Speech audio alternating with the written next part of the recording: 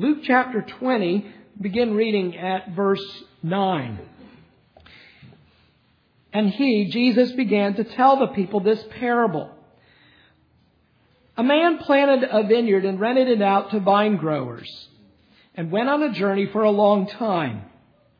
At the harvest time, he sent a slave to the vine growers so that they would give him some of the produce of the vineyard. But the vine growers beat him and sent him away empty-handed. And he proceeded to send another slave, and they beat him also and treated him shamefully and sent him away empty-handed. And he proceeded to send a third. And this one also they wounded and cast out. The owner of the vineyard said, "What shall I do? I will send my beloved son. Perhaps they will respect him." But when the vine growers saw him, they reasoned with one another, saying, "This is the heir. Let us kill him, so that the inheritance will be ours." So they threw him out of the vineyard and killed him. What then will the owner of the vineyard do to them? He will come and destroy these vine growers and will give the vineyard to others. When they heard it, they said, "May it never be." But Jesus looked at them and said, "What then is this that is written? The stone which the builders rejected, this became the chief cornerstone. Everyone who falls on that stone will be broken to pieces, but on whom it falls, it will scatter him like dust." Amen. Well, Jesus here is in his final week. We saw from a couple Sundays ago, Jesus has entered Jerusalem for the last time. Even though, boys and girls, young people here in this church, we have several more chapters to go. We have to do chapter 20, 21, 22, 23, and 24. But all of those chapters really are dealing with the last week of Jesus' life and earthly ministry. And so it's important for us to understand just how significant these last chapters are. Why would Luke and the other gospel writers spend such inordinate amount of time on Jesus' last week? You think about Jesus lived here for 33 years, and yet only 1 week out of those 33 years is so much attention given to our Savior. And the reason for that is because we're coming to the climax of Jesus' life and ministry. It was for this purpose Jesus came into the world, to die for our sins and to be raised from the dead according to the Scriptures. Yes, Jesus is a good teacher. Yes, He is an example for us, but it's far more. We have to understand what is most important about the person and the work of Jesus Christ is His substitutionary death and His resurrection for us. If we miss that, we miss everything really about Jesus. And this is where so many mainliners go wrong, so many those who are given to liberal persuasions, they go wrong because they view Jesus chiefly as like a philosopher, as a teacher.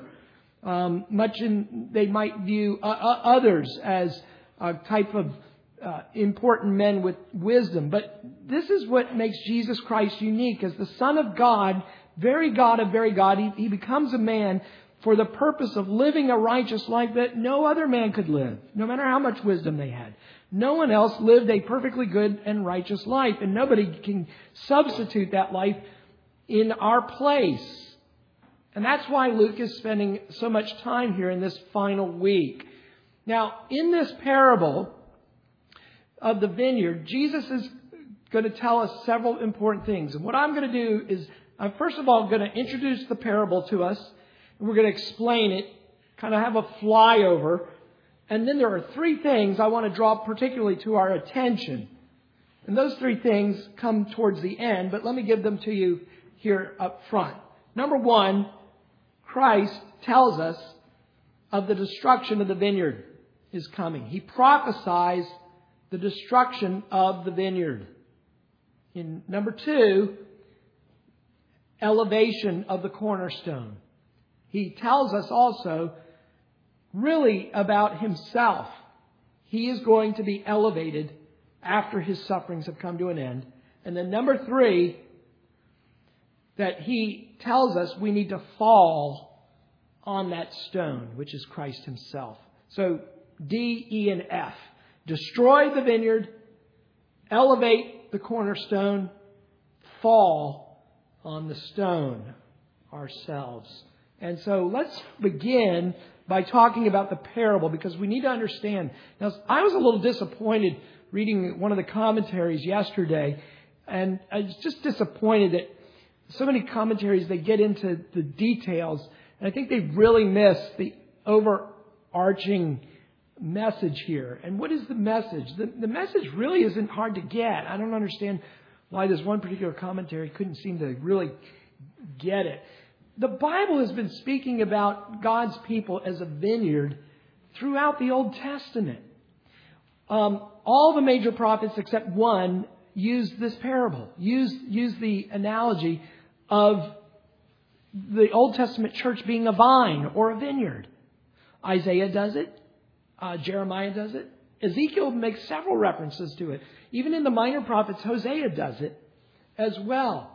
And the idea is that God took his people and he redeems them out of Egypt and he plants them into the promised land. You can read about it in Psalm 80 or sing about it as a family in Psalm 80 as well. So there are all these places. And I think that's why in other Gospels we realize that the audience understood that Jesus was speaking of these things about them. They understood Jesus was really directing this parable at the Sanhedrin, at the Pharisees, at the Sadducees, at the scribes, at the high priests. Jesus is directing this. Now, what does this all mean? What is this vineyard? Well, the vineyard is God's people. God has planted a vineyard and he expects the vineyard to produce good fruit. God has planted his church in the Old Testament among the Israelites as sons and daughters of Abraham. And I think in particular, in this parable, we can even hone it more narrowly to the people of Jerusalem. The city of Jerusalem, I think, is the real vineyard in this parable. That the vineyard has walls. And this would have been familiar to Jesus' original audience. Now, what happens in this account, boys and girls? And I want you young children to know this parable too, okay? So I want you kids to hear me right now. Jesus is saying that God has planted this vineyard. The man here is the Lord in our parable. The man plants a vineyard and he goes away on a journey.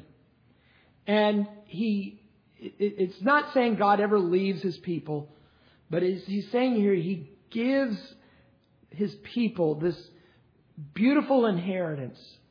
And he expects to see fruit from it. He expects to see produce growing here. And so when the occasion arises, he sends a slave. He sends a servant. Now, who are these slaves or servants? Well, I think these servants are the prophets. That over time, what did God do to see fruit among his people? He sent the prophets. Isaiah, Jeremiah, Ezekiel, Daniel, Hosea, Joel, Amos, Obadiah, all the rest. And there are even more prophets than are in our Bible. God sent many prophets who never had a book put into the Bible. And God would send these prophets to do what? To preach the Word. That is, they were to preach the Word, and the Word was to have results, namely the fruit of the Spirit. The fruit was to be the produce. The fruit of the Spirit was to be the produce. Lives of godliness, lives of faith in the Lord. That's what the man of the parable sought. And that is what God sought in his church. But what happens? Well, they abuse the prophets, don't they? The man in the parable, he sends a servant and the guy is beat up. And he thinks, well, let me try this again. Show them mercy. And he sends another one. And the same thing happens to them. And then sends a third. And so we see the patience of God in this, don't we? We see that God is long-suffering. We see that the Lord is slow to anger. He is abounding in richness and kindness towards us. And yet, Jesus tells us in this parable, says that the man will send the Son. And this, of course, clearly is a reference to Jesus Christ. The man in the parable is God, the Father, and He is sending His only begotten Son among His people.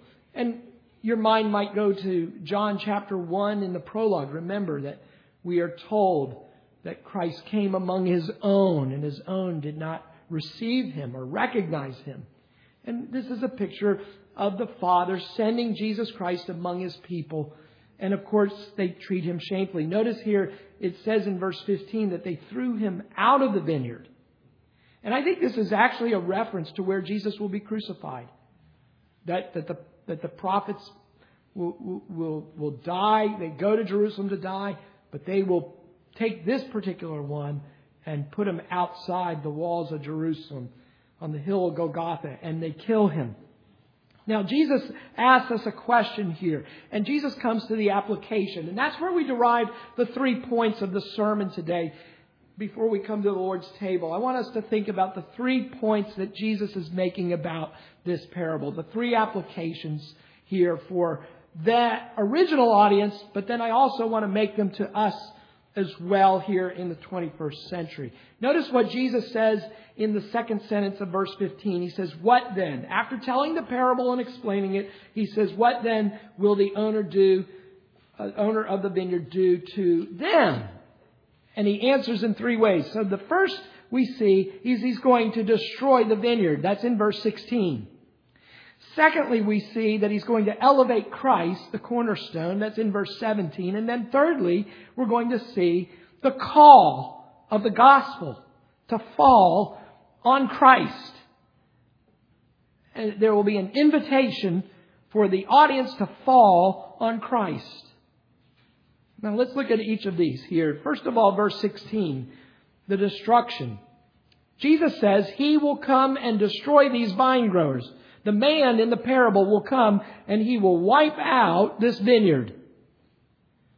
And so Jesus here is prophesying what will happen to the city of Jerusalem for their rejection of Jesus Christ. We're going to see this again when we get further into chapter 21. Jesus is going to prophesy again the destruction. You remember the story. They're in the temple and the disciples are marveling. Remember, these guys are from Galilee, so they're in the big city.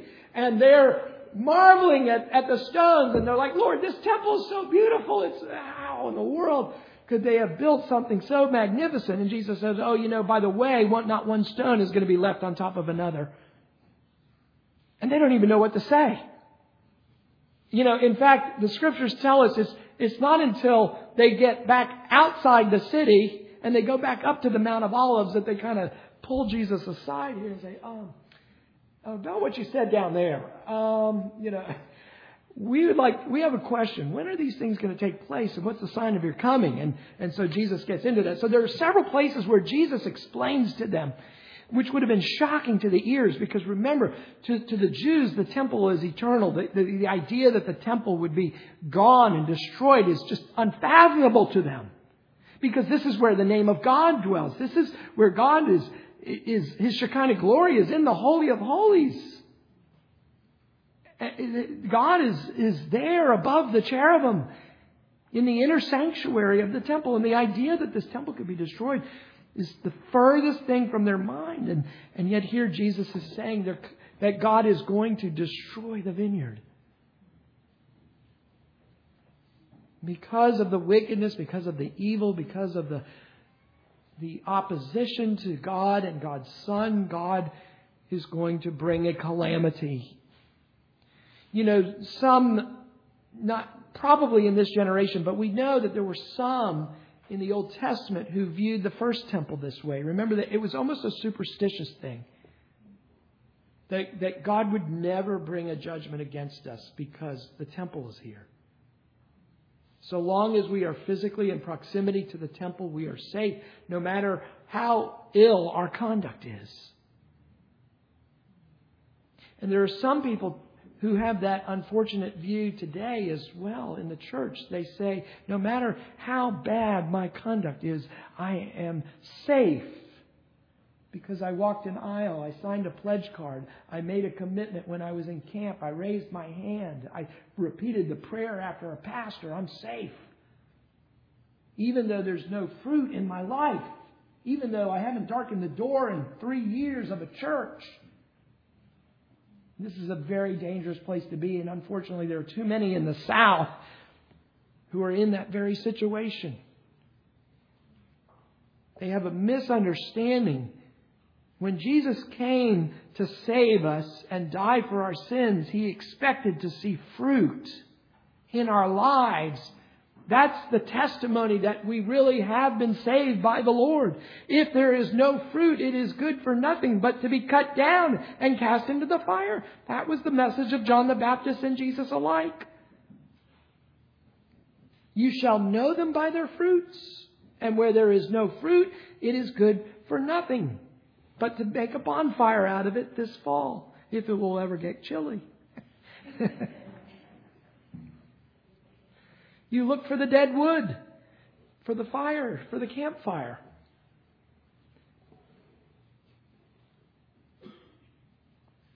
Jesus says that there is going to be a day of judgment on this particular vineyard, on Jerusalem. A day of judgment is coming upon Jerusalem. And you notice they understood what Jesus was saying. Notice when they heard it, look at verse 16 at the end, it says, they said, may it never be. They understood what Jesus was saying in this parable. They were horrified that Jesus would make such a proclamation. May it never be. God forbid that God should destroy Jerusalem and destroy the temple. And yet that is what Jesus said would happen. And that indeed is what happened. 40 years after the death and resurrection of Jesus Christ, the Roman general Titus came into the city of Jerusalem and did indeed destroy all of Jerusalem and the temple. And it has never been rebuilt these last 2,000 years.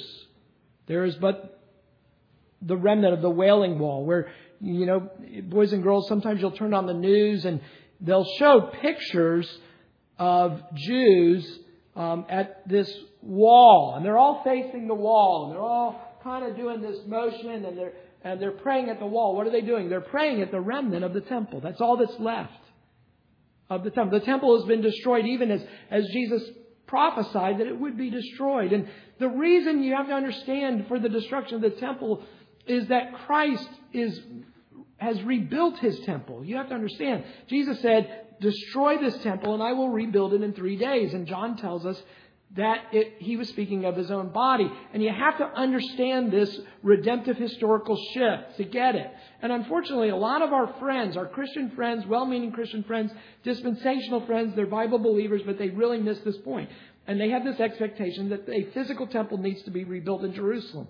That is not the teaching of the Scripture. The Scripture teaches that Christ is the new temple. Christ has always been the fulfillment of everything that was symbolized in that old temple.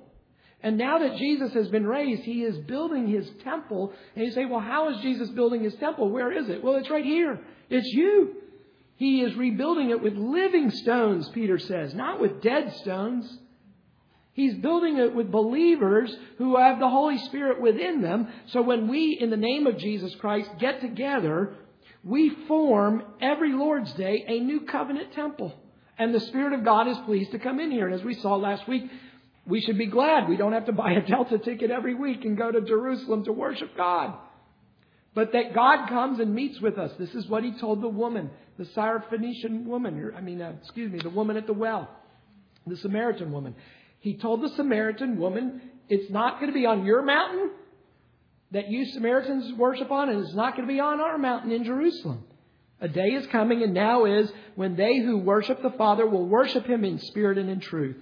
That's what Jesus has come to do, to build the new covenant temple. He's building a new vineyard. He has destroyed the old. The old was types and shadows. It was animal sacrifices. blood of a goat will never take away your sins. We don't need to reconstruct that temple. It's a waste of time. It is bad theology. You have the precious blood of Jesus. You don't need to go back to animal sacrifices anymore. Christ has died once and forever. And when a believer trusts in Jesus Christ, the blood of Jesus becomes efficacious for that individual. And that which formerly could take away no sins in their conscience, the Old Testament worshiper knew this animal can't take away my sins. Why did they do it then? Well, one, God commanded it, but it was always to point to the coming of Christ. The death of the sheep, the death of the lamb at the hands of the priest in the temple was to point to Christ. The temple is destroyed because of the wickedness of God's people, but also to make way for the new covenant temple, which is you, which is people in China, in Africa, in South America, all over the world, wherever the name of Christ is being named and worshipped in spirit and truth, there the Lord is. And what's going to happen at the consummation of the ages is God is going to raise us all from the dead when Jesus returns. At the shout of the archangel and the blast of the trumpet, Christ returns, the dead shall be raised, and we will have the new heavens and the new earth. The new Jerusalem will come down, and God's people will be there, all those living stones who trusted in Jesus Christ from 2,000 years ago to whenever Jesus returns. We will all be together. And God will be in our midst, and the Lamb will be with us, and there will be no need for the sun or moon any longer. For God and the Lamb shall be our light. We will be in the new covenant temple, the new Jerusalem. And so Jesus here is showing us how significant this transition is. They said, God forbid. But in some ways, we need to say, thank you, Lord, that we're moving to something better than what they had in the days of types and shadows. I got to keep moving here. So number one, you have the destruction of the vineyard, the destruction of the temple, the destruction of Jerusalem. Number two, you have the elevation of the cornerstone. That's found in verse 17. But Jesus looked at them and said, what then is this that is written? And then he quotes, this is the psalm we sang. Remember, boys and girls, the second song we sang in this service, Psalm 118. And we sang those last four stanzas rather. Well, this is what Jesus did. He took that psalm and he is applying it to this situation. And he says, the stone which the builders rejected, this became the chief cornerstone. Now, this is the other point that Jesus wants you to see. Jerusalem's going to be destroyed. But number two, Christ is going to be elevated. Jesus, who's going to be rejected by men, despised, forsaken, put on the cross, he will be elevated by the Father. The Father will raise Jesus from the dead bodily, from the dead. Forget this liberalism that says Jesus is just raised in the minds of the disciples. Jesus is just raised in our consciousness. Jesus is just spiritually raised. No, forget it. It's bodily raised from the dead. Jesus was bodily raised from the dead, and he was seated bodily at the right hand of the Father. Christ is going to be elevated. He is going to be exalted. His humiliation is going to climax in his crucifixion and in his death. But when that third day arrives in the morning, his humiliation is now and forever over. All that now is Christ exalted. Christ the King exalted.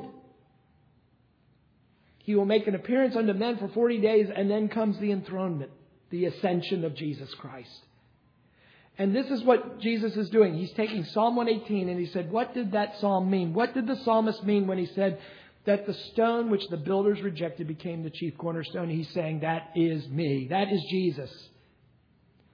Under the inspiration of the Holy Spirit, that psalm was pointing us to Jesus Christ.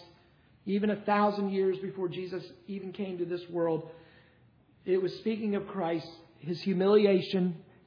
That's the rejection part. But what is the chief cornerstone? That's the chief stone in any building. Okay? That the chief cornerstone is the one by which every other stone is going to be measured. And it's important that you have a perfect cornerstone. Otherwise, the whole building is going to be wonky. And Christ is that perfect cornerstone for us. And Christ, having humbled himself to the point of death, even death on the cross, was exalted, that whosoever would believe on Jesus Christ should not perish. It's at the name of Jesus Christ every knee will bow and every tongue confess. Now here's the final point, because we've got to come to the table. You have the destruction of the vineyard. You have the elevation of Christ, the elevation of the cornerstone. And then finally, you have this call, I think really as a call to the gospel in many ways, for the audience, both then and now, to fall on Christ. To fall on the stone. This stone that Christ, this stone which has been exalted, this stone that has been raised from the dead. Jesus says in verse 18, everyone who falls on that stone, that is, everyone who falls on the person, the name, the work, the death, the resurrection, the ascension of Christ, everyone who falls on the totality of Jesus' person and the totality of Jesus' work, on that person will be broken to pieces. The old man, the sinner that we are, will be broken on Christ. And yet, he says, on whomever it falls, it will scatter him like dust. Now, I do believe that what is being taught here by Jesus is that it is a humbling thing to come to Christ, because when we come to Christ, we are broken of our pride. We are broken of our self-righteousness. I can't come truly to Jesus Christ unless I say I am the chief of sinners. You see, that was the thing in the lesson of the Pharisee and the publican at the temple. The publican came as a broken man. God, have mercy on me, the sinner. He was willing to fall on Christ and be broken. But the self-righteous Pharisee was unwilling, wasn't he, to be broken. He said, oh Lord, I thank thee that I'm not like other people. I thank you that I'm not like sinners and adulterers and thieves and corrupt people. I tithe of everything I get. I fast twice a week. And Lord, oh God, how I thank you I'm not like the publican in the back there. And Jesus says that's the guy that went home unjustified. He was not broken by his sins. He was not broken by Christ. If you really come to Jesus Christ, truly, rightly, savingly, you'll always have to come as a sinner in need of grace. You'll always have to come as really a desperate person. You know, the Bible doesn't define faith all that often. You know what it does? It gives you pictures of faith more often than a definition of it. Have you ever noticed how almost embarrassingly broken people are who come to Christ? Isn't it interesting that very few Jews were broken before Jesus? But notice how desperate. You take the blind man who's told to be quiet, and yet he cries out, all the more, Son of David, have mercy on me. You take the woman the Syrophoenician woman whose child is demon possessed, and the disciples are putting her off. And even Jesus says, it's not good to give the children's bread to dogs. But she comes and she says, I'm willing to be a dog. I'm willing to be broken. I'm willing to come on your terms. The Roman soldier who had every earthly reason to be proud and self-righteous. He's serving the greatest country in the earth. He's an officer in that military. They just pretty much wipe out anybody who they want to wipe out. They rule. They're the king. They're top. And yet he says, I'm not worthy, Jesus, to have you come under my roof. And Jesus says, I haven't seen such faith in all of Israel. All of these people, they come with humility. They come with a sense of brokenness, of lostness. And yet they're the ones who are healed. They're the ones who become whole. And it's the same with you and me. We will never be made right with God if we do not acknowledge the significant problem of our life and universe. Namely, that we are gross sinners before God. And we need to fall on the person of Christ. You get this sense of desperation. The woman who had the bleeding problem, what does she do? She thinks, if I can just touch the edge of His garment. That's faith in action. She's just saying here, I've reached this point where I have gone to every physician I know. I have spent all my money trying to find this cure. This is my only hope. Jesus is my only hope. You think about the lepers who stood at a distance and they cried out. Their only hope was that Christ would say the word and tell them that they were healed. Those are the terms that Christ sets before us today, before you. If you've never come to faith in God or faith in the Lord Jesus Christ, these are the terms. It's an unconditional surrender. You have to acknowledge your brokenness. You have to acknowledge your pride. You have to acknowledge your self-righteousness. You have to acknowledge that what you thought was good and righteous is nothing before God, because God sees it as filth and as unrighteousness by nature. This is why Paul didn't understand the gospel for so long until he was converted by the Spirit of God.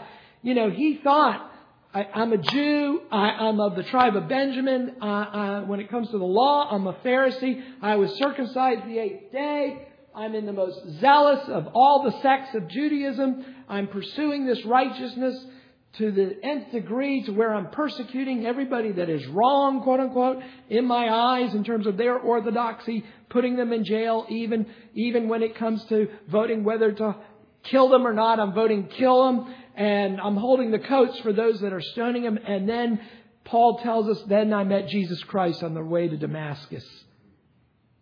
And everything that I had hoped in, everything that I was trusting in for my righteousness, for my standing with God, I was broken. I fell on the stone of Christ.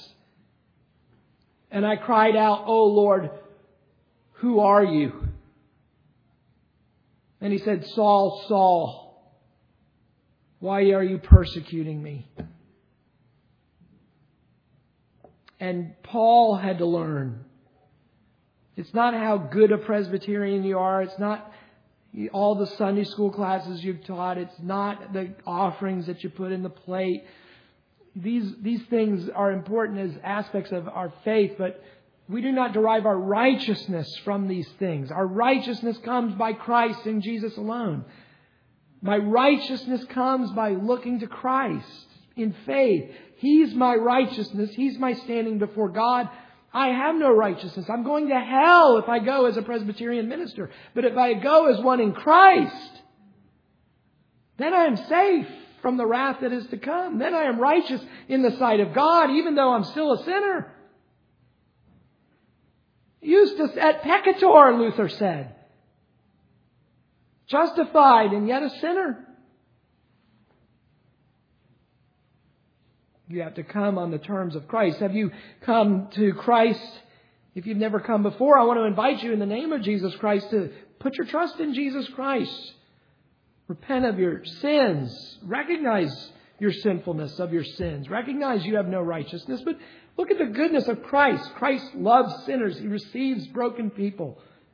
People who feel like they have no hope. Maybe you, for years, you were walking in the way of self-righteousness, but God has been pressing down on your conscience more and more. You're no longer comfortable with yourself because you see yourself increasingly as a sinner. This is not a bad place to be. The psychiatrist may tell you, you shouldn't have these dark thoughts of yourself, but I would suggest to you that it might be your salvation in coming. That you see that you are a wretched person. And that Christ is a great Savior. Amen.